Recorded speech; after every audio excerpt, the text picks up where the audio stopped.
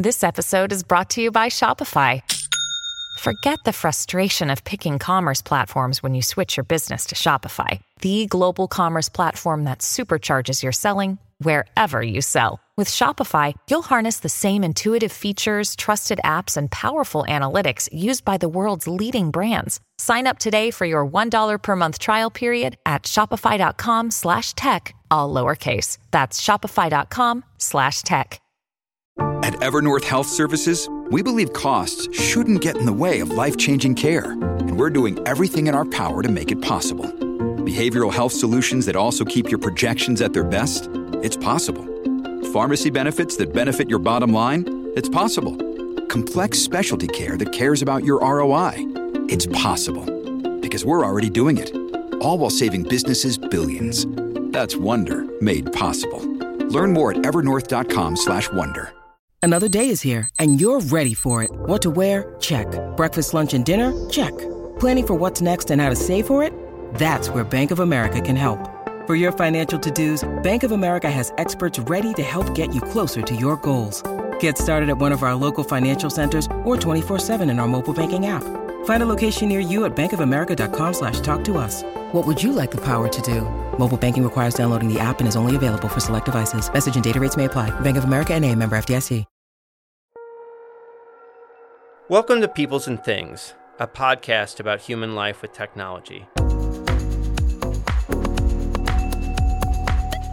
I'm your host, Lee Vinsel, an associate professor of science, technology, and society at Virginia Tech. You can reach me with comments and suggestions at leevinsel@gmail.com or on Twitter at sts_news.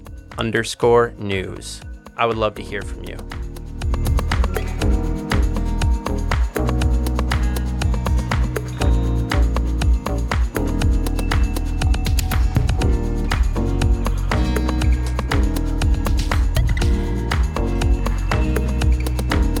You know, when most people talk about technology, whether they are undergraduate students in my classes or professional journalists writing for the premier news outlets on the planet, there's a real recency effect that marks their words.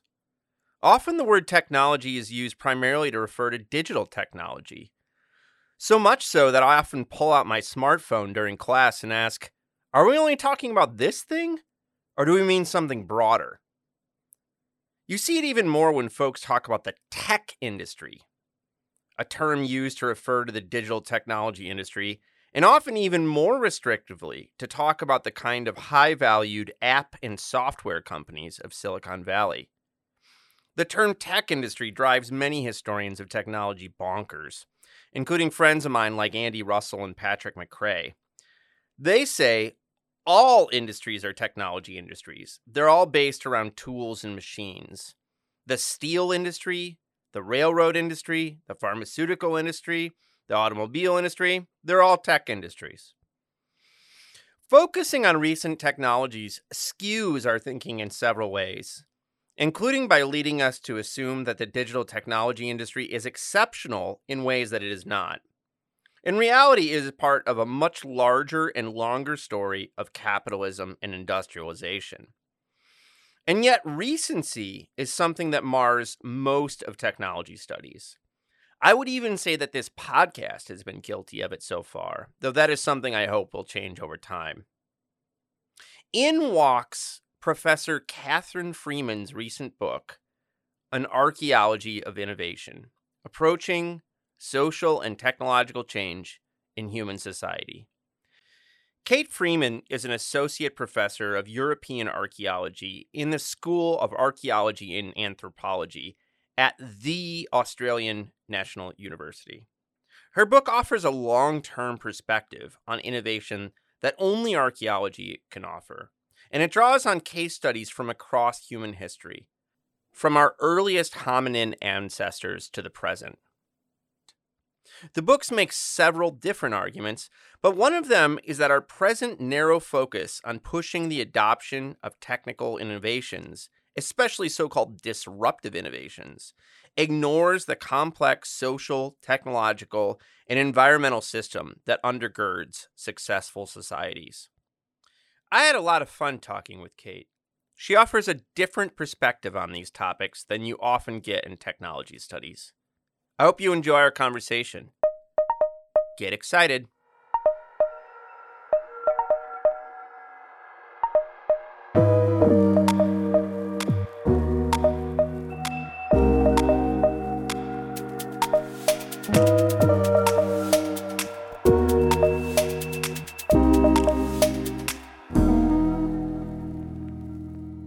Kate, thanks so much for taking the time to talk to me today. Hey, absolutely my pleasure. Thanks for having me on. An Archaeology of Innovation is a cool book. When you tell strangers about it, if that's even something we even do anymore during these bizarre times, what do you tell them it's about, and what were you trying to do with it? So the pitch that I usually give, particularly to people who are either outside archaeology or inside archaeology and don't know kind of why I get into big picture narrative, is that all of our stories of innovation, all the kind of common wisdom that we have, all the policies that our governments work off, all the kind of grand ideas that our universities send us emails about at Friday at 5 p.m. All of those are built on an idea of how technologies develop and change, how innovation works. That has only come about in the last kind of 200 years, and very much so in the last kind of 150 years in particular. But actually, you know, as a species, we've been around for 300,000 years. As a genus, we've been around for millions of years. And we've been making technology and creating new things the whole time. And so if we're going to talk about innovation and really want to understand how innovation works, I think this kind of 200-year gloss of capitalism doesn't really tell us very much about how humans do things when we've got kind of hundreds of thousands of years of history of doing things to hand.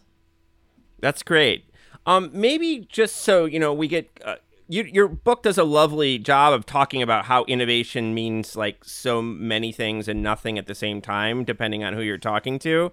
So maybe we should say, when you talk about innovation in your book, like how do you define it and what do you want your focus to be? Yeah, so there's a lot of different ways of talking about innovation. Again, a lot of this is discipline focused, so it depends whether you're talking to a policy person, a business person, an economics person, someone who's a devotee of diffusion of innovations and Rogers' work from the 60s. Basically, I'm a big fan of the simple definition. So if we're going to use a big complex word with lots of baggage, let's keep it broad and simple. And I just tend to say, it's a new thing, new stuff. Shows up, is a bit different from what we did before. It might be an outgrowth of an earlier practice. It might be wholly new and novel.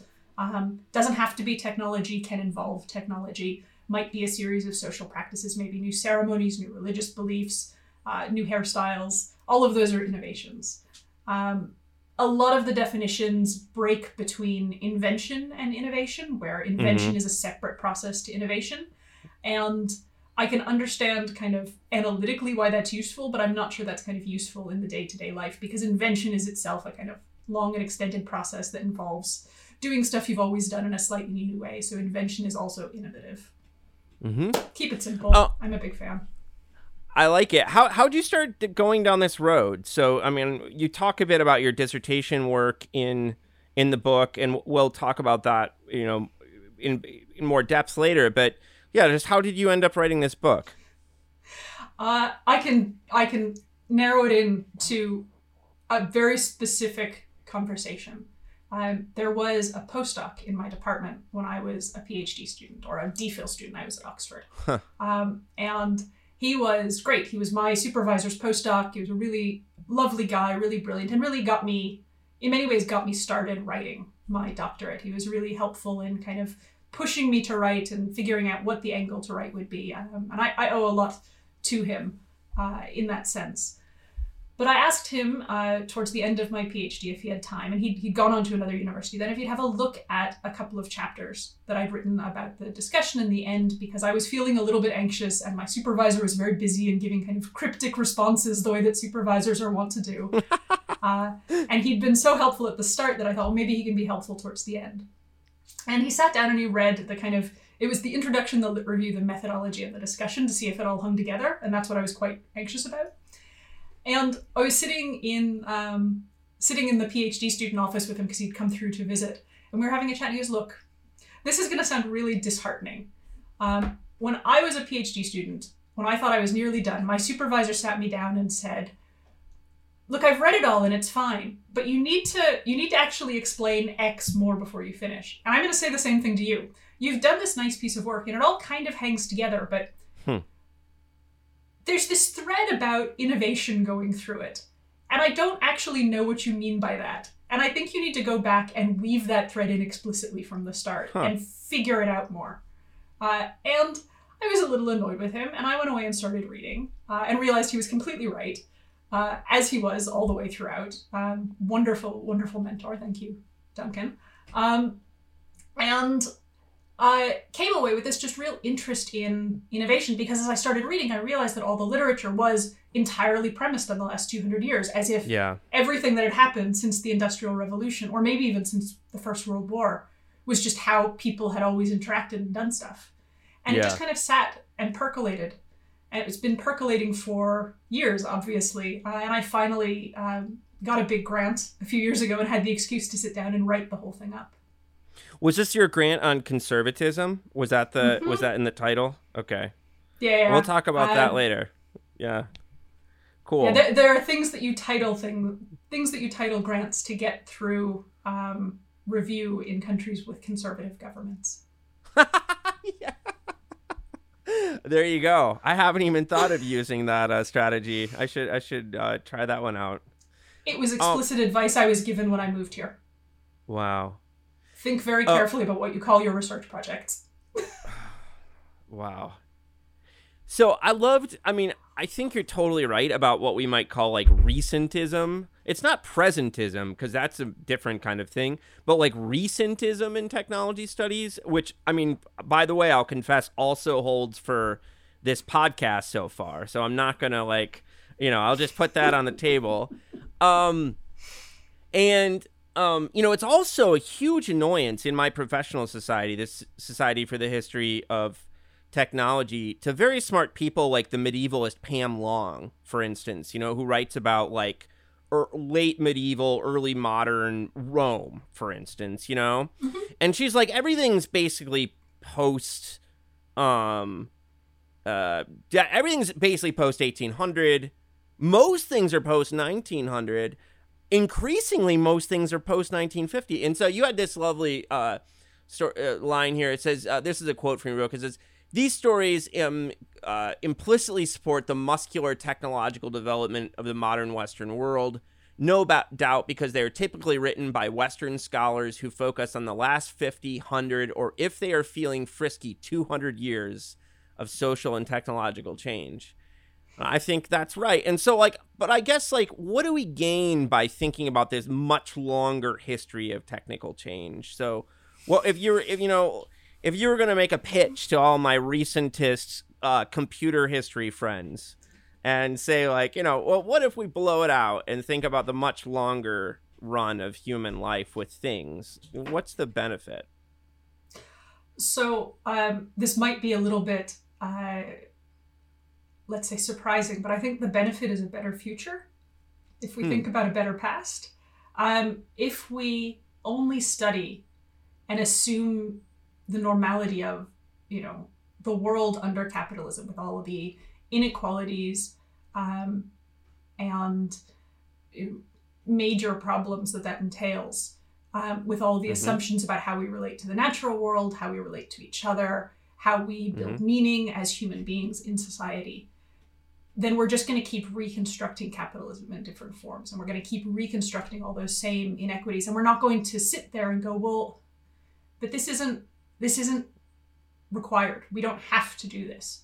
If you have a deeper past, if you have a longer and more complicated past to draw on, then you have a more complicated future that you can build, and you have more possibilities. And for me, one of the things that I love about studying prehistory, that kind of period before the written world, is that it is kind of endlessly possible. There's an element to which it's like writing science fiction. You have rules, you have kind of physics and general kind of laws of the world. We know what pottery is, we know what stone tools are, we know the kind of physics and the gestures you need to make them.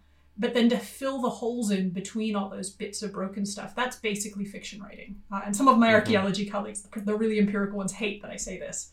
But it is science fiction. And like good science fiction, it should give us different ways to understand our present, and it should give us different ways to walk out into the future. And so for me, one of the kind of the richness of a narrative with a deep past, and particularly a pre-capitalist past, is to be able to walk into a future that doesn't just replicate the present. I like that. And I have to say that I read, when I was reading some of the prehistorical groups you read about in the book, I was like, this sounds pretty nice, actually. So maybe we should just go do that. I mean, no antibiotics, childbirth probably kills 1 in 3. I wouldn't have wanted to be someone, I absolutely wouldn't have wanted to be someone who has the possibility of giving birth before the invention of antibiotics. That's just a hard line. People always ask archaeologists, so what time in the past would you want to live in? Absolutely not. Never. Yeah. No, do you know how long people live? Do you know what would kill you? No, I mean, the cesarean section is, one of the most important, medical invention. The modern cesarean section is one of the most important medical inventions in human history, just because it's allowed so many more people to live. So definitely, I'm not actually a nostalgist for the past for the most part. But there were moments. It probably actually is the beauty of your prose, Kate, because there were moments when I was reading about like these groups in Cornwall and stuff, and I was like, man, this sounds all right, actually. So when I should say that my wife was at one point doing a PhD in archaeology. She was studying to be a paleoethnobotanist, and so I hung out with archaeologists a lot. And when I think of archaeologists and tools, I often think about, in the history of archaeology, how they use tools as kind of like signals of culture. So like, for instance, to use a famous example in North America, there's the Clovis point, right? Which is like this very famous stone tool that, there's all these debates about whether that was the first culture. That's not true. We're fairly certain now. But when we find these stone tools, they're taken as kind of like signals that those people, whatever that were there, right? So that there was some culture. So the tools are taken as kind of signals of a way of being or something like that. But I think that's definitely true. Archaeologists use our physical remains, including tools, as evidence for all kinds of things. But you also nicely draw out that, archaeologists have also kind of theorized about technical change at various points throughout the history. So I guess for those of us who are kind of haven't been working in archaeology and don't know what archaeology has had to say about innovation, where was the literature at, or something like that, about innovation and technological change when Kate Freeman came on the scene? So it's often implicit. Technological changes, it goes right back to the roots of the discipline. How do we understand the past? How do we take this pile of stuff? And it's not always obvious now, because you walk into a museum and things are nicely classified and they're in the right glass boxes. Yep. But that process of figuring out how to put things in glass boxes was probably the first, depending on where you start the discipline, but it's certainly the first major innovation, if you want to use the term, in archaeology, is figuring out how to order the past. That question of when and that question of what are very kind of closely entangled in our disciplinary history and kind of our historiography of the discipline. When is our first big question? And in what order? And so you have some of the very first kind of major theoretical developments being about how we can figure out from the stuff that's coming out of the ground, what's older and what's newer. And that took a long time to figure out. And a lot of that was about materials, and not necessarily in the way we might think, where someone, and this is kind of the history of it now, would be, iron is obviously more sophisticated than bronze, so bronze came first. Actually, the story went from the archaeological record. So it was looking at a whole series of excavations, tons and tons of excavations. This was all happening mostly in Denmark, actually, Denmark and Sweden, big centers of early archaeology. But Christian Jørgen Thomsen, who is the curator of the National Museum, he was looking at the contexts, and his students were looking at the contexts in which the material had been excavated. And he was trying to see contexts that hadn't been touched since prehistory. We call those sealed contexts. And looking at what was in sealed contexts. And he and his kind of kind of students and followers over the generations in the early 19th century developed a series of methods to compare sealed contexts, to sequence them. And that told us things like, well, there's largely stone tools before there are metal tools. Okay, so metal tools come in. Stone tools are still in use, but metal tools seem to be later. They're not all used at the same time. Okay, so there's a period where there's only kind of stone of our preserved materials, because of course there's also wood and basketry and textile and all these things that don't preserve very well because they decay very fast. Yeah. And that was the first kind of 100 years of archaeology, and that got entangled with early anthropology. This is like the Bronze Age, Iron Age, those the splitting into ages, right? Okay. Yep. That kind of sequence of ages, and that got entangled with the kind of evolutionary zeitgeist of the 19th century, into the anthropological work of Tyler Morgan and others. And that's where you get these kind of social evolutionary models coming out that tie up those technological developments and sometimes explicitly tie up things like the Bronze Age, the Iron Age, the Stone Age, with very Eurocentric ideas of social development. So people who are, doing this thing, who are, herding animals and using bow and arrow, and maybe stone tools to make their arrows, those people are barbarians. But people who are practicing full agriculture and using metal tools, those people are kind of upper barbarians or maybe lower civilized. And these kind of very kind of horrifying classifications, except that they're terrible if you listen to, lower, middle, and upper savagery, lower, middle, and upper barbarism, upper civilization, which is basically 19th century London, which I think we can all kind of debate. But these classifications kind of hold on. And so you still have conversations with people where they talk about more or less sophisticated people or more or less developed cultures. And it's very much in the kind of popular imagination. And all of that is out of that 19th century evolutionary anthropology, archaeology, social theory mess that birthed a bunch of our disciplines. And so that's kind of where things originate. And those implicit ideas about technological development, technological change, those have been in the discipline for obviously 200 years. Add on to that a gloss of technology studies. So you have, on the one hand, a very empirical end of looking at technological change over time, and particularly using what are termed evolutionary or Darwinian models in that kind of dual inheritance theory, cultural evolution framework, to talk about change over time in technologies in a very dehumanized way. And on the other hand, you have a kind of social technology that's largely based in a kind of European context that comes out of the world of French theory. So Leroi-Gourhan, a French prehistorian of the middle 20th century, he kind of put his own spin on the bodily techniques and bodily technologies with a prehistoric gloss in the 1960s. And that fed into a world of French technology studies, which has been kind of in dialogue with archaeology in the Francophone world and more in the Anglophone world for the last kind of 2 decades. And those things are kind of emerging separately. And I clearly kind of got trained up in the European context with my doctorate and master's, but also just my own interest in that kind of Francophone, Anglophone, social theory world was always much more compelling to me than the very empirical, very dehumanized modeling that a lot of American empirical archaeologists get into. Yeah, my wife was actually training at University of Missouri, so she wasn't training with Lyman, but she was around all those dudes. They're all dudes for the most part. They are. I think there are about 2 women in that whole world. Yeah. Yeah, she was not working with him, but I was around those folks. Can you tell us the story of, is it Rhys Jones and the kind of colonialist or even racist theory of technological change he put forward about prehistoric Tasmanian people? Yeah, so Rhys Jones, he was a kind of legendary Australian archaeologist. Like many of that generation, this is the mid to late 20th century.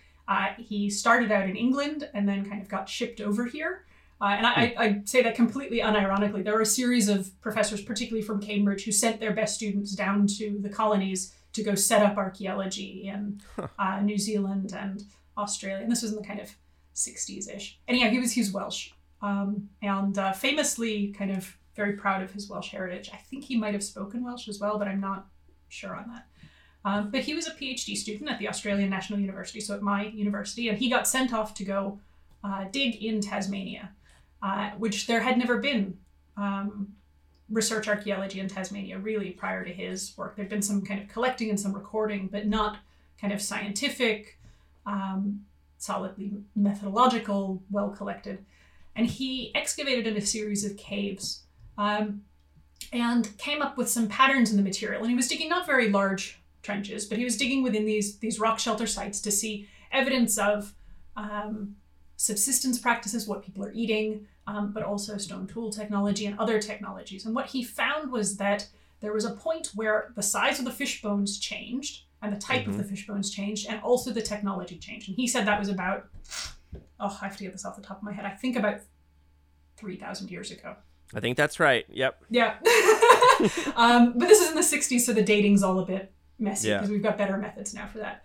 And his read of that, changing technology and changing fish bones, was that people had stopped fishing for deep sea fish, and that they were using fewer and less complex tools. And he said people forgot. This is after Tasmania had been cut off from the mainland, and the population was pretty small and pretty constrained, although not as small as he thought it was in that work. And he said, well, they forgot, they lost the technology, they de-evolved. The technology is getting simpler because the people are getting simpler. They're not able to go do this. Now it, completely missed.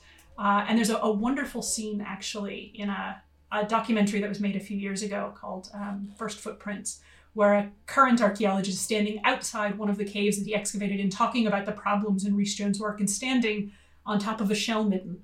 And he's not commenting on the fact that he's standing on top of a shell midden, but he's just standing on top of, 1,000 years of accumulated shellfish. So it's not that their diet is becoming impoverished. They've just switched away from deep sea fish to much easier to acquire, and in fact, much richer and in fact better for you. Shellfish that's just right there in the shallows. It's a great visual. He clearly thought a lot about it and got the camera people on side with it. But anyhow, Rhys figured that, in the 1960s, in that kind of evolutionary paradigm, which was still very strong then, that what you're seeing is a de-evolution. And that's, a problem. And it's a product of its time. The big problem is that he caught the attention of a media entity, and they made a documentary called The Last Tasmanian. And The Last Tasmanian was not intended to be a tool of racism. In fact, it was intended to be a tool of empowerment and teaching, because it was the first time the Australian public really saw the story of, I'll say the white Australian public really saw the story of the Tasmanian genocide. And it absolutely was a genocide by British settlers and British troops. And they filmed Rhys Jones's research and him talking through his research and explaining that in his mind there were no full-blooded, and take that with huge scare quotes, there were no full-blooded Tasmanians left, and so there were no Indigenous Tasmanians left, because the last Indigenous Tasmanian was this woman named Truganini, who had died in the 1870s, I think, 1860s or 1870s. And of course, that's not true. There are lots of Tasmanian people who have Indigenous heritage. There are lots of people raised with culture and with ceremony. But it didn't fit that evolutionary model, and it wasn't how Rhys Jones, trained in this kind of Eurocentric white archaeology framework, would see things. And moreover, the story of kind of de-evolution and what he termed in one of his more repulsive publications, a slow strangulation of the mind. That went out to the Australian public on television. People watched it and they just absorbed it. You live in an isolated population, you become inbred, you become stupid, you lose technology, you die. And maybe they were already dying before the English got there. And I don't think that's what Rhys intended. He's passed several decades ago. I've never met him. I don't think that's what he intended. And he spent a long time after the film came out, and after there was quite a lot of controversy about it with the Indigenous Tasmanian population, who were like, what are you doing? What have you done? This is terrible. But he he kept trying to defend himself, and he clearly didn't realize that that's what he'd done, but of course that's what he did. And unfortunately for archaeology, his work has gotten picked up. Most archaeologists, and certainly all Australian archaeologists, just say, no, we've done, 5 decades of archaeology since then, including in Tasmania. There's a whole new suite of methods that involve community consultation, collaborative working, co-creation of research methods and approaches. We don't believe what he said, and actually we have a better understanding of the materials than Rees did based on a series of very small excavation units.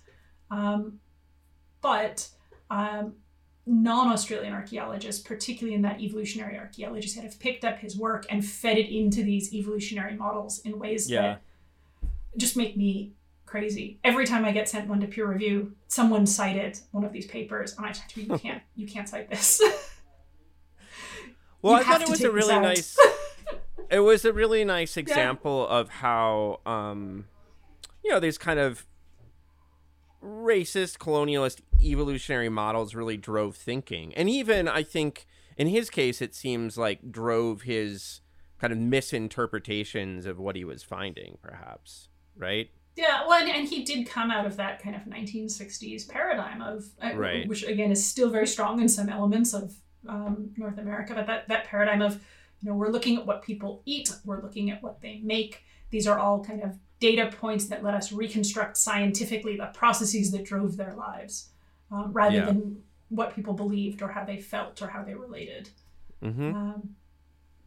And that sits in an evolutionary context, that it's largely driven by kind of evolutionary concerns. So I wanted to ask you a bit about your doctoral work, which features in the book and seems to be, it was, as you kind of laid out earlier, it was related to how you kind of got into this topic. So I wanted to hear a bit about like how your dissertation, led you to be kind of skeptical, it seems, about some of the stories we tell about technological advances. So you were looking at like, I'll put this in quotation marks, like the transition from stone and metal tools, and you found it just like not as simple a transition as, we might expect. So tell us a bit about that. Yeah, so I'm a stone tool specialist originally. And I put together a project that was supposed to look at these stone tools that everyone said, 200 years of archaeology, these stone tools, they're copies of metal tools, skeuomorphs, which probably your computer and technology studies people will recognize that word. Yep. But I will say, just because I have the chance, that is an archaeology word. We invented it. All of you have stolen it from us.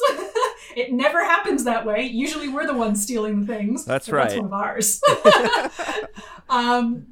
So I was really interested to look at this technological skeuomorphism as a process to understand, what people are doing when they start using metal and what they're thinking about stone and why on earth they'd be copying metal and stone. And then I started looking at objects. And as so often happens with archaeology, once you actually sit down with the kind of weirdness and the irregularity and the frankly unruliness of past materials, everything that you thought going into it just falls apart. Mm-hmm. So I'm sitting there looking through boxes of, I was looking at 3 different classes of objects, but boxes and boxes and boxes of what are called flint daggers. It's a type of knife that shows up in the kind of late 4th and into the 3rd millennium BC. They're really widespread in Western Europe. They're made in different places in different ways. I was sitting there with them going, these aren't copies of metal. No one's copying metal. What is going on here? And it just kind of made me reevaluate all my own assumptions because, if 200, and nobody'd question this, 200 years of archaeology, 250 years, particularly these ones, because they're up in Denmark. So they'd been amongst those very early classified, studied, categorized things. Then what the heck else is wrong? Yeah. What? Why did people think they were copies at first? Can you reconstruct that? So it's pretty straightforward, and it sits in that evolutionary framework. It's where the word skeuomorphism comes from. It's from the idea that as people develop new technologies, those technologies are unfamiliar, and as part of that kind of evolutionary state, as technology is evolving, they are made to look like older technologies because that's what people are familiar with. So they're the appendix. They're just kind of hanging on, not doing anything. looking, or rivets on your jeans. You buy your Levi's and they still have rivets on them. Those rivets aren't doing anything. Those are the sorts of things that started off with that discourse around skeuomorphism. And there are a couple of different very early, so they do look, they've got a kind of, particularly some of them, a kind of really nice fishtail shape. So the handle is a nice incurving handle and you've got a nice leaf-shaped blade. And there are some early metal daggers, not that early, but there are some metal daggers that look a bit like that. So it's an easy kind of visual, this thing looks like that thing. And that fits 19th century ideas of typology. Two things look alike, they must be the same type of thing. And then on top of that, we know that they're similar-ish in age, only a few hundred years as opposed to thousands of years apart. So there might be a relationship between them. And I don't deny there is a relationship. When you start making daggers, all of a sudden there's something going on, but it's not one-to-one. But also there's this idea that people in marginal peripheral areas, people who don't have metal when other people are using it, and most of the early metals happening in Europe, in kind of Central Europe, the Alpine area, Southern Europe. So people in Western and Northern Europe, they want metal. Again, it's this very capitalist idea. We want this scarce resource, so we make our best copy of it because we're envious of it. We deeply want this thing that we can't get. So we're just copying it ourselves in our kind of local, peripheral, savage, not evolved. You can hear some echoes version. And that's where it comes from. And it just kind of fed through for lots of things, to the point that, you find two things that look like, this is maybe an imitation of that. This is the easier material, so it's a copy of that. And you see that with ceramics a lot. People talk about pottery maybe being, designs on pottery maybe being copies of basketry, for example. Yeah. When you need mealtime inspiration, it's worth shopping Kroger, where you'll find over 30,000 mouth-watering choices that excite your inner foodie. And no matter what tasty choice you make, you'll enjoy our everyday low prices, plus extra ways to save, like digital coupons worth over $600 each week. You can also save up to $1 off per gallon at the pump with fuel points. More savings and more inspiring flavors make shopping Kroger worth it every time. Kroger, fresh for everyone. Fuel restrictions apply. So when you're actually looking at these stone tools and the narrative you received is kind of falling apart on you, where did your head go from there? Oh shit. Isn't that generally the PhD student that's reaction, what happens. Right? Yeah. You just go, oh shit. I think you just have to collect the data and start recording more than you thought you needed to record, make a lot of discursive notes, and then take it away and think with it, and then yell at your friends for a while. I do a lot of my really productive thinking actually preparing conference papers. I always have. It's something I find really generative for me. And so a lot of what I did was sign up for kind of very low risk archaeology conferences, PhD student conferences, or Bronze Age conferences with 20 or 30 people, and try and present, all right, here's my data so far. This is what's not happening. This is what might be happening, and then see how people reacted to that and have conversations there. So for me, it was a lot of series of kind of reworking and talking it out and presenting it to different groups and figuring out what made sense to me. But I know that's not everyone's approach. And what do you end up think is going on with these things? So the daggers in particular, and I'm leaving all the other stuff I looked at out because it's just too complicated to get into. But the daggers in particular, there's a bigger thing happening in the 4th and 3rd millennia where we start seeing kind of classes of materials that look very similar across very big regions in Europe. Not because they're being used in the same way or probably even mean the same thing to the different people who make them, but because it's important to have stuff that looks like your neighbor's stuff and looks like your distant neighbor's stuff. And to my mind, that speaks to kind of social strategies as people are starting to value long distance communication exchange, perhaps even building kind of much more extensive kin networks across regions, probably to do with the movement of some materials, probably to do with the movement of specific ideas. There are kind of ceremonies and rites that are emerging at this time that are very widespread and sitting across what we think of as probably cultural areas. But there's a real interest in that period from the kind of, let's say, 3300 to around 2500 in starting to look like your neighbors, even if you're not living life the same way. So I when I was trying to kind of suss this out, ended up reading a lot of really classic science technology studies literature and sitting very strongly with the idea of boundary objects and thinking about these sorts of things as a sort of boundary object that would ease that social friction. If you're increasingly valuing mobility and long distance mobility, if you're looking for ways to kind of have productive relations with people who are far away, perhaps to emphasize kinship with people who are far away, even if you speak different languages, eat different foods, have different religious beliefs, raise your children differently. This kind of gloss of similarity, this looking enough like them to be obviously familiar to, we're both dagger people. We get each other. We can talk. We can find kin. We can kind of create fictive kin if we need. That's kind of where I landed. And then it's something to do probably with the spread of metal. We've got new material sources that are very regionally restricted. You've got new knowledge about how they're working that's probably happening in kind of specific lineage groups connected to those regions. But there's other stuff happening too at that period. And you see this in a lot of materials. So you see it in the daggers, but you also see these kind of enormous flint blades that are being produced. They're kind of 40 centimeters long, very special technologies to get them. And you find those from Bulgaria to Portugal. You find handled goblets showing up all through southeastern and southern Europe, like little handled pots. So there's drinking stuff happening and probably drinking rituals. And again, you just get this idea that there's a real importance in kind of getting along. Maybe we're looking at a period, we probably are looking at a period where the population's ticking up a little bit. So you're probably running into people more, but you're also wanting to, you're trying to. And so you're trying to kind of erase some of those differences. You've perfectly set up the next thing I wanted to ask you.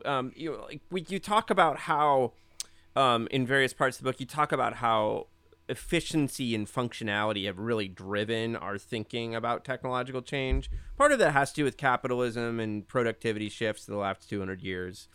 But it shows up when people are thinking about the past, where they're like, well, obviously the metal dagger, you're going to want that thing because it's more efficient. It takes less muscle power to get your job done. There's all these benefits, right? But you you've already started spelling that out here when you're explaining what you think is going on there. You want to push in a kind of more a vision that's more about social practices and kind of interpersonal relationships as like the key to innovation rather than just efficiency. Not that efficiency plays no role. So why do you think that, interpersonal relationships and social practices give us like a better door into the process? I think so. What I'd say is not so much that it's social process against efficiency. I would say that efficiency is just another social value judgment. So whether something's efficient or not, and that's kind of the point. There are a lot of things that we just assume because they're our culture. Our culture does certain things or sees certain things or believes that some things are objective. Efficiency is an objective measure that there are all sorts of ways we can measure efficiency. But all those ways of measuring efficiency are things that we've invalued culturally ourselves and we've invented. They're not universal. They don't have great time depth. They were all invented processes. So we can't use it as an objective measure for any other period or even culture because the things that look efficient aren't necessarily the things that we see as efficient. Maybe it's efficient because it's made by the right person, and because the right person made the thing, it works better. We've all got our little superstitions. I absolutely can't cook without putting a little bit of salt over my shoulder if I spill it. That goes deep. I've done that my whole life. And that's not efficient, but also if I don't do that, I will totally lose the track of what I'm doing while I'm cooking, and so I won't be able to cook properly. So that's an efficient act for me. And those social practices are our efficiencies, whatever they are. And I think the point is less to say there's no empirical way to study this, and more to say all of our empirical ways to study it are themselves socially, historically contingent. And so we have to start from the premise that everything we use, and this is a kind of pretty horrible, wanky social sciences approach, but everything we use to study the past is a social process, is a social practice. Think, scientists make their own science latour, right? But that's also true for the present. And so everything we invent in the present to study, particularly to study the past, if we're not going to just recreate the present in the past, we have to question every measure. Yeah. And so for me, that kind of historical and cultural contingency that comes with all of those measures, that's an interesting thing to interrogate and to look at what other ways we can see, what other sorts of cultural or historical contingencies we can see in the material of the past, and then how that can shape our own view of things in the present. I want to talk to you a bit about conservatism and resistance to innovation. So I was wondering at first if you could just tell us a bit about this, this Iron Age Cornwall communities that I mentioned earlier, and, like what you see with their relationship to the Romans that might present kind of a nice way of looking at conservatism. Yeah, so a little bit of background. Cornwall is the southwesternmost peninsula of the British Isles.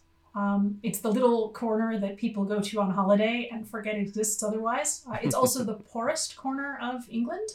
It has been for a while, but it was a major resource center right up until the early 19th century because of the metal resources there. Tungsten, silver, tons of tins and copper. And it was a major, major international mining center. So it's this kind of very weird peripheral place that's on the one hand kind of historically very rich, but on the other hand, currently very poor. And I've been doing field work there for about a decade, kind of by accident, but a wonderful, happy accident. It's a brilliant place to work. The people are lovely, and the communities are very kind of interested and excited about their past. So one of the things I ended up working on, and I as a stone tool specialist, working on the Roman period was not something I ever planned. But again, the archaeology confronts you and drags you places you never thought you'd go. It is a part of the archaeological record.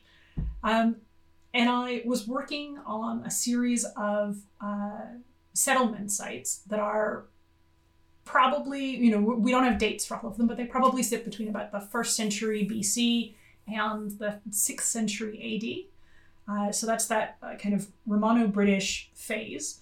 And for a long time, there's a kind of standing belief up until about 15 or 20 years ago, there are no Romans in Cornwall. There are no Romans in Cornwall. The Romans never made it to Cornwall. They got to Exeter and went, okay, that's far enough. Maybe we'll go up to Wales. Of course, that's not true at all. This is major metal resources. The Romans were obviously there. And in fact, we've known the Romans were there. There's a Roman fort right in the middle of Cornwall that was known about. It was excavated in the 1940s. Like, everybody knew about it. It just didn't fit the model very well. And there weren't villas, there weren't Roman settlements. There wasn't a kind of Roman style landscape. Yep. So clearly the Romans weren't there because their influence was so great that if they'd been there for any length of time, it would have turned Roman. Right. No, that's not what happened. There are actually now 2 more Roman forts that are known in the southwest. 3 now in Cornwall. There's probably more sites that are yet to be discovered. What people are doing at this time, instead of building villas and square buildings, they keep building circular houses, or maybe oval-shaped houses in some cases, which are a very kind of Bronze Agey, Iron Agey sort of way of life. And what we see from about the 1st century BC is they start enclosing them. So we had big open settlements as part of the Iron Age in that first millennium BC. When the Romans start showing up on the scene, and not even when they start showing up in Cornwall, but when they start showing up in Brittany, in France, where there's lots of ties over the water between the Cornish and the Breton communities, and when they start showing up in eastern England, all those settlements become enclosed. And there's some thought that maybe this is defensive. People are protecting their homes. But they don't look like defensive walls, and they're not treated. We don't see evidence of, not many have been excavated, but we don't see a lot of evidence of violence or destruction or anything that suggests that they needed defensive walls. It seems to be more a form of social distinction. And the settlements themselves they're not villages, they're not towns, they're basically manor farms. They're a couple of houses and a couple of outbuildings, and they're probably inhabited by an extended family and maybe some distant relatives or other members of the community who help work the farm, care for the animals. And what we found when we started excavating, and this is actually kind of a lovely story of the archaeology actually doing what you want it to do.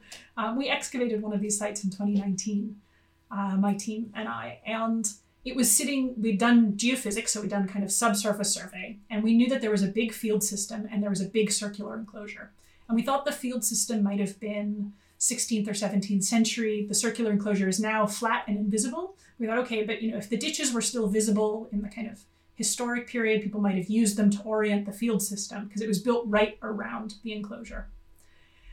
And then we excavated it and realized the field system was actually Iron Age. And what someone had done was they'd taken that kind of big field system, probably for moving sheep or cattle, and they built their house, and they built this big enclosed settlement, plump, right in the middle of it. They'd actually filled in edges of the field system, the kind of ditches that made the edges of it. They'd filled those in with layers of clay and used it as the foundation for the front gate, for this big circular enclosure that they just plonked right in the middle of it. There's a real sense of continuity of occupation, but also, mine. This is mine. Yeah.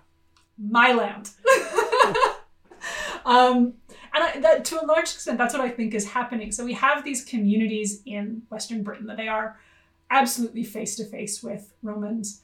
The Romans are changing the technological relationships because all of the mining and the metalworking that's been happening, that was probably happening at a small scale and perhaps even a slightly larger scale in the Iron Age, but being run by local people in Cornwall, some of whom were starting to amass kind of considerable wealth. All that ends. And the Romans are taking it, and the metal's not going through Cornish ports run by Cornish people. It's going out to Exeter. It's going out into the Roman world. All the kin ties that they had with Brittany are shifted because the Romans now run Brittany. And in fact, the Breton landscape sees a much greater transformation than the Cornish landscape. So there's a much more Roman-style way of life. There's probably more Roman control over the local farmers and over the kind of day-to-day practices down there. And some of those kin ties clearly attenuate during this period, although they come rushing right back in the 5th, 6th centuries. So they don't go away entirely. But the kin ties grow thin. They're not maybe moving as much metal back and forth. They're not this point of call. People aren't coming into Cornwall for metal as they probably were in the later Iron Age. And instead, you get this kind of real emphasis on these circular enclosures and this way of life that has nothing to do with Romans. Mostly. They're not using Roman pottery. They're not wearing Roman clothes. They sometimes wear Roman shoes. They sometimes wear some Roman ornaments. Yeah. They're not eating Roman foods, but they're making their own types of pottery that suggest the diet is changing and maybe they're enjoying sauces that they didn't like before. There's some very interesting tensions there between kind of a Roman way of life and a Cornish way of life. And the importance, again, is to kind of look and be Cornish, putting the Cornish appearance. We're doing things our own way. We're living in our houses. We have our important relationships with each other, and we're going to ignore those guys in the fort over there. Yeah. As much as possible. And the real emphasis seems to be on internal animal movements, farming, cattle in particular, wealth on the hoof, we'd say. Yeah. And a lot of this kind of landscape seems to be in many ways a landscape of resistance, but also just a landscape of, trying to think of a way to put it, a landscape of local identity. These are local people with local concerns, and they're doing that really strenuously because we do our thing and we have our relationships, and that's what makes us who we are. Does that make sense? And it was the way I read that section that you wrote, it's like they had their own game going on. There were probably social distinctions and hierarchies and status things going on, but they're oriented towards those status games. They're not like the Romans aren't that interesting. They're looking inward at like, where does my family sit in this hierarchy? Maybe as a possibility. Yeah. But and that becomes, it just, they hold on to that. Yeah, and I think, this is hard to know. And this is something I'm still kind of working out in my head, but I wonder how much of this has to do with a kind of clash of value systems. Yeah. So one of the things that happens with Roman occupation is that some people buy into it and become distinguished and become important and, wealthier and more senior. And we get these kind of client kings showing up in the southeast of England and in other places as well. And that doesn't seem to happen. There are people that in the kind of Roman writing get referred to as kings, and in that kind of early medieval writing get referred to as kings, but we have nothing that looks like a king or a royal settlement.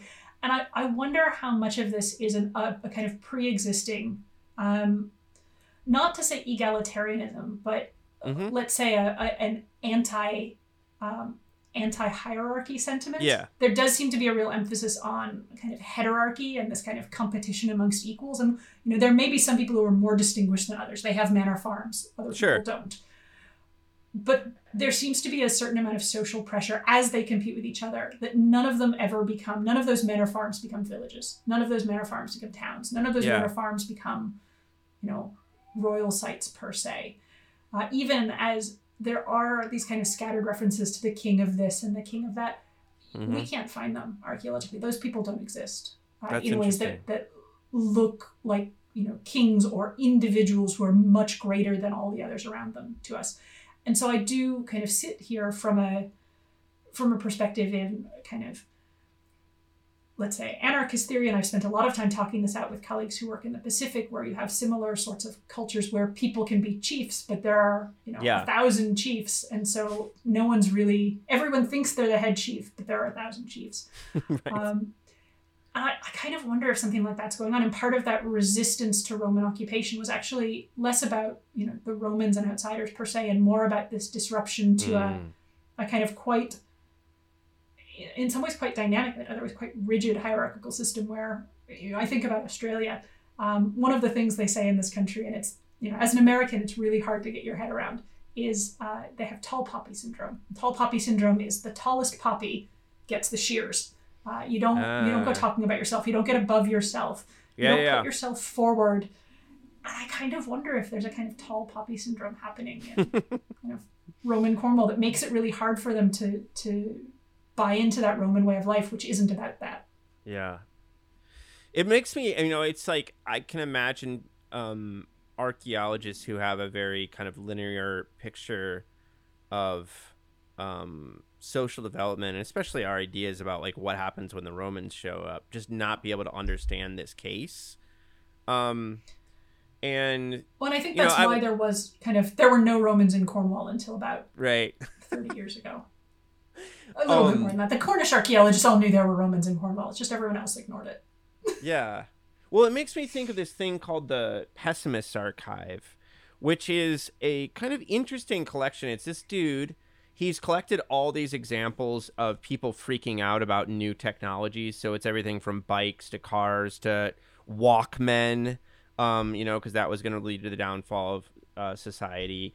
And he collects all these examples, but the reason is because he thinks people freak out, and they have this what he would probably call like an anti-innovation bias, and he's a pro-entrepreneurship dude, and he thinks that we hold back entrepreneurs unfairly, basically, or at least that's one version of the story. What have entrepreneurs ever done to convince us we shouldn't hold them back? Exactly. That's what I'd like to know. I mean, I have a whole list. I want to write the counter. I'll write a blog post or something. It's like and we can talk about like, medicines that create birth defects and like Superfund sites. And we can I can cherry pick all the counter examples because he's cherry picked all this set of examples.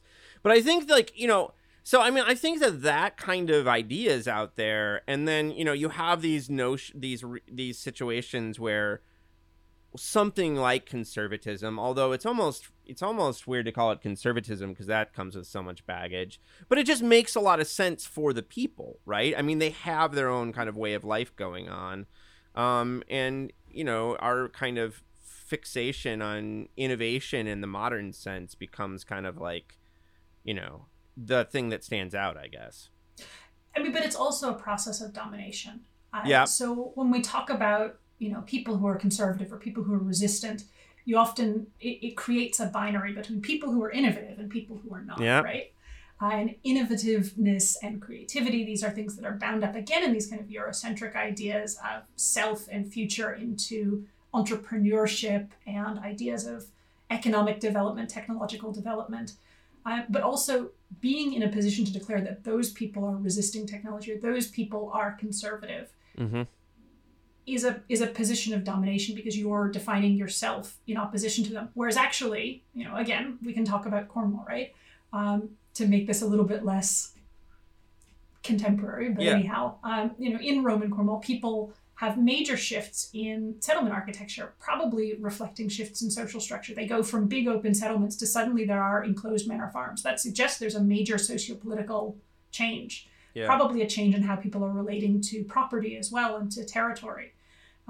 We see changing ceramic styles and the emergence of new forms of food preparation that suggest that there are kind of big changes happening at a domestic level, at a dietary level. Mm-hmm. We see very complicated social relationships developing that remain stable over 600 years, which suggests an innovation to new kinship forms and new ways of maintaining those kinship forms that can last for that's a long time. 500 years, 600 years. That's a ton of generations, particularly, again, in the past when people lived shorter lives. Yeah. But that's an incredibly creative response to kind of major global changes. Yeah. Their kin in Brittany become more distant and harder to access, perhaps less familiar, less like kin. Their historic way of making a living and engaging with the wider world suddenly isn't theirs anymore. There's this invading military company and they who have built forts and who are probably being jerks because the Romans were jerks. Yeah, they were. They absolutely were. There are these kind of big military forts now sitting in the middle of their grazing land and in their territory, probably shaping how they travel. Two of those Roman forts are sitting, they're only like 20 kilometers apart, but they're sitting either side of a major routeway between kind of mainland England and the very tip of Cornwall where most of the metal was. And they're probably controlling access and controlling who goes. Suddenly, it changes your mobility, it changes everything. And the reaction is incredibly creative and dynamic. And this whole new stable social structure flourishes and emerges very rapidly while people are still kind of dealing with this big change happening outside them, these kind of big exogenous changes. And so that's not actually a conservative culture. That's an incredibly dynamic, resilient, creative culture. But because we operate in these evolutionary frameworks that are very post hoc, we say, well, the Romans were the technologically advanced ones. The Romans were the advanced ones. So they're innovative and the Cornish are conservative. Yep. And that's a position of domination, again, that creates a sense of peripherality, that reinforces a sense of marginalization.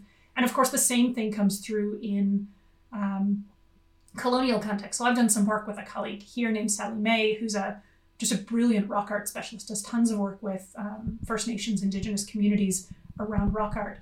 And one of the things we've spent a long time thinking about is the way that European material is brought into traditional rock art making practices. Rock art continues right up to the 20th century. People are making rock art right through the 20th century. And some of that rock art, particularly that 19th, 20th century rock art, has things in it like boats, guns, tobacco tins. It's one of Sally's favorites, a tobacco tin. Buffalo. Tons of introduced material. Yeah.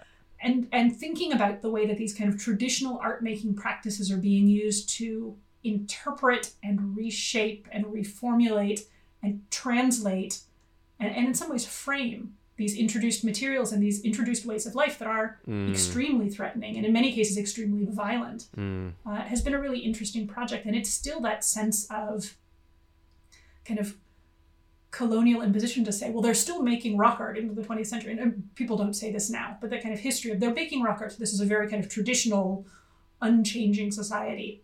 Yeah. But actually, the rock art reflects incredibly dynamic, creative processes needed to survive that extraordinarily violent process of colonization that's happening at the same time. So it just depends kind of what your standpoint is, where you position yourself in that discourse of who's creative and who isn't. I love that. This is not a question I ask very often, but I think it's a hard one, actually. But I was just wondering, what is if you had to pick like one message or lesson from the book that you wanted people to walk away from it with, like what would it be? I would hope that it communicates an anti-progressivist message. That there isn't, technologies don't progress. We're not getting more sophisticated year on year. These things are all that they happen in relation, right? They're socially contingent, they're historically contingent. Even what we recognize as a new technology, that's a cultural practice. We won't recognize something if we're not kind of set up to do it. And post hoc, we can tell lots of stories about the past, but if you actually kind of try and put yourself in the feet of someone, 1,000 years ago, 2,000 years ago, 100,000 years ago, the world is going to look very different than the kind of history of victors that we tell when we look at what lasted, what made it to the present, what survived the archaeological record. So I think probably there is no such thing as technological progression. It's not getting better. It's not getting, more sophisticated. That's a myth. That would hopefully be my takeaway. I like it. And also Facebook sucks, which I think I managed to get into the conclusion somewhere. I think you did. That's right. What's up next for you? What are you working on now? So I've been doing a lot of work around ancient DNA and genetics. I'm a little bit disturbed, and it's getting better. The last couple of years, getting better. But I've been really disturbed with the way that genetic data is being used to rewrite stories of the past. And we've got all this kind of very rich, and there have been kind of big technological developments in the last, particularly 10 years, that means that we're getting many more ancient DNA results and of much higher quality than we were before. And that's great. More data is always welcome. Archaeology is in many ways a struggle against a broken data source. Yeah. But I worry that the geneticists think that they can use genetic data to tell stories of social structure. And we're seeing, here's a bunch of DNA results. Here are marriage patterns. It's like, guys, that's not how it works. They're egomaniacs is the problem, I think. I wouldn't say that. I would just say they're not trained to understand some of the problems that they're introducing. And the power dynamics are such that the archaeologists that they work with often don't have much of a voice on the interpretation side. Or there was a paper that came out a couple of years ago on, I think last year actually. I think the last 2 years have been like 8 years. Definitely. But there's a paper that came out on Neolithic Ireland and this kind of huge genetic survey, tons and tons of results, really exciting, and some really brilliant stuff. One of the things they found a 7 or 8 year old individual who'd been buried in a megalith, a passage tomb. I think a passage tomb. Anyhow, a megalith, who apparently had Down syndrome and is one of the earliest individuals we found in the archaeological record who had Down syndrome. And that's great. That's a whole bit of history that we never had before. And now we can start talking about that. What they came away with as their result was dynastic elite in Neolithic Ireland. And they came to that result based on some level of relatedness between individuals over the course of 1,000 years buried in or in the vicinity of megaliths.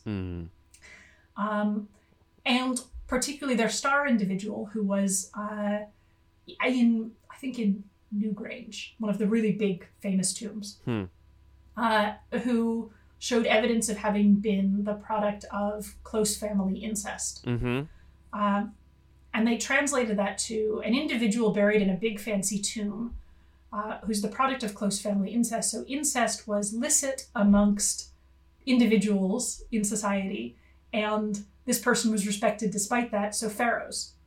Oh my God. The pharaohs bit ended up not in the actual Nature paper, but in the kind of various interviews they gave around it. And some of the citational practices. And you just sit there as someone who knows anything about human relations and go, well, A, does that person know they're a product of close family incest? Does anyone else in the community know they're a product of close family incest? Why do you assume that this is known? Yeah. Or normalized, right? Right? Yeah. And B, anyone who knows anything about archaeology can say those tombs were open and the human remains were highly fragmented. That wasn't a complete burial of an individual. That was a bone fragment. And that bone fragment may well have been in circulation for a couple of generations before it ended up in that tomb. So was that person still the person that they were? There's just way too much to say problems. this. Yeah. And that kind of, and that's an extreme example, and that one just makes me crazy. But you see this kind of over and over. There's this sense that, well, we've got science now. We can science it, and that will tell us real things about the past, not this stuff that you make up from stone and pottery and bits of dirt. And that's not actually how archaeology works. And that isn't really how science works either, right? No. Genetics don't tell us about social structure. They tell us about how people interbreed, and they only tell us about some of that anyways. I think archaeologists and historians can unite against these people too, because they also drive us nuts. So well, like they drive us nuts, but we want to work with them. So we tend to be kind of more pro science than the historians, I'm going to say. Sure. Yeah. And so what I'm trying to do with the kind of the next project that's in development is find a way to use this question of kinship as a way to build bridges. Because kinship is this natural intersect. It's a place that's kind of socially very rich. We talk about all the ways that people socially build kinship. And that kinship is, of course, a series of social relationships more than anything else. But we also have all this now emerging biological information about population and lineage and relatedness. Mm-hmm. And so I want to kind of try and make the two talk to each other so that it's not like me yelling at the geneticists anymore. I'd like to be like yelling with them. I will say good luck to you on that, and I can't wait to see what comes from that. This has been a lot of fun, Kate. Thank you so much for taking the time today. It's been an absolute pleasure, Lee, and thanks for all the challenging questions.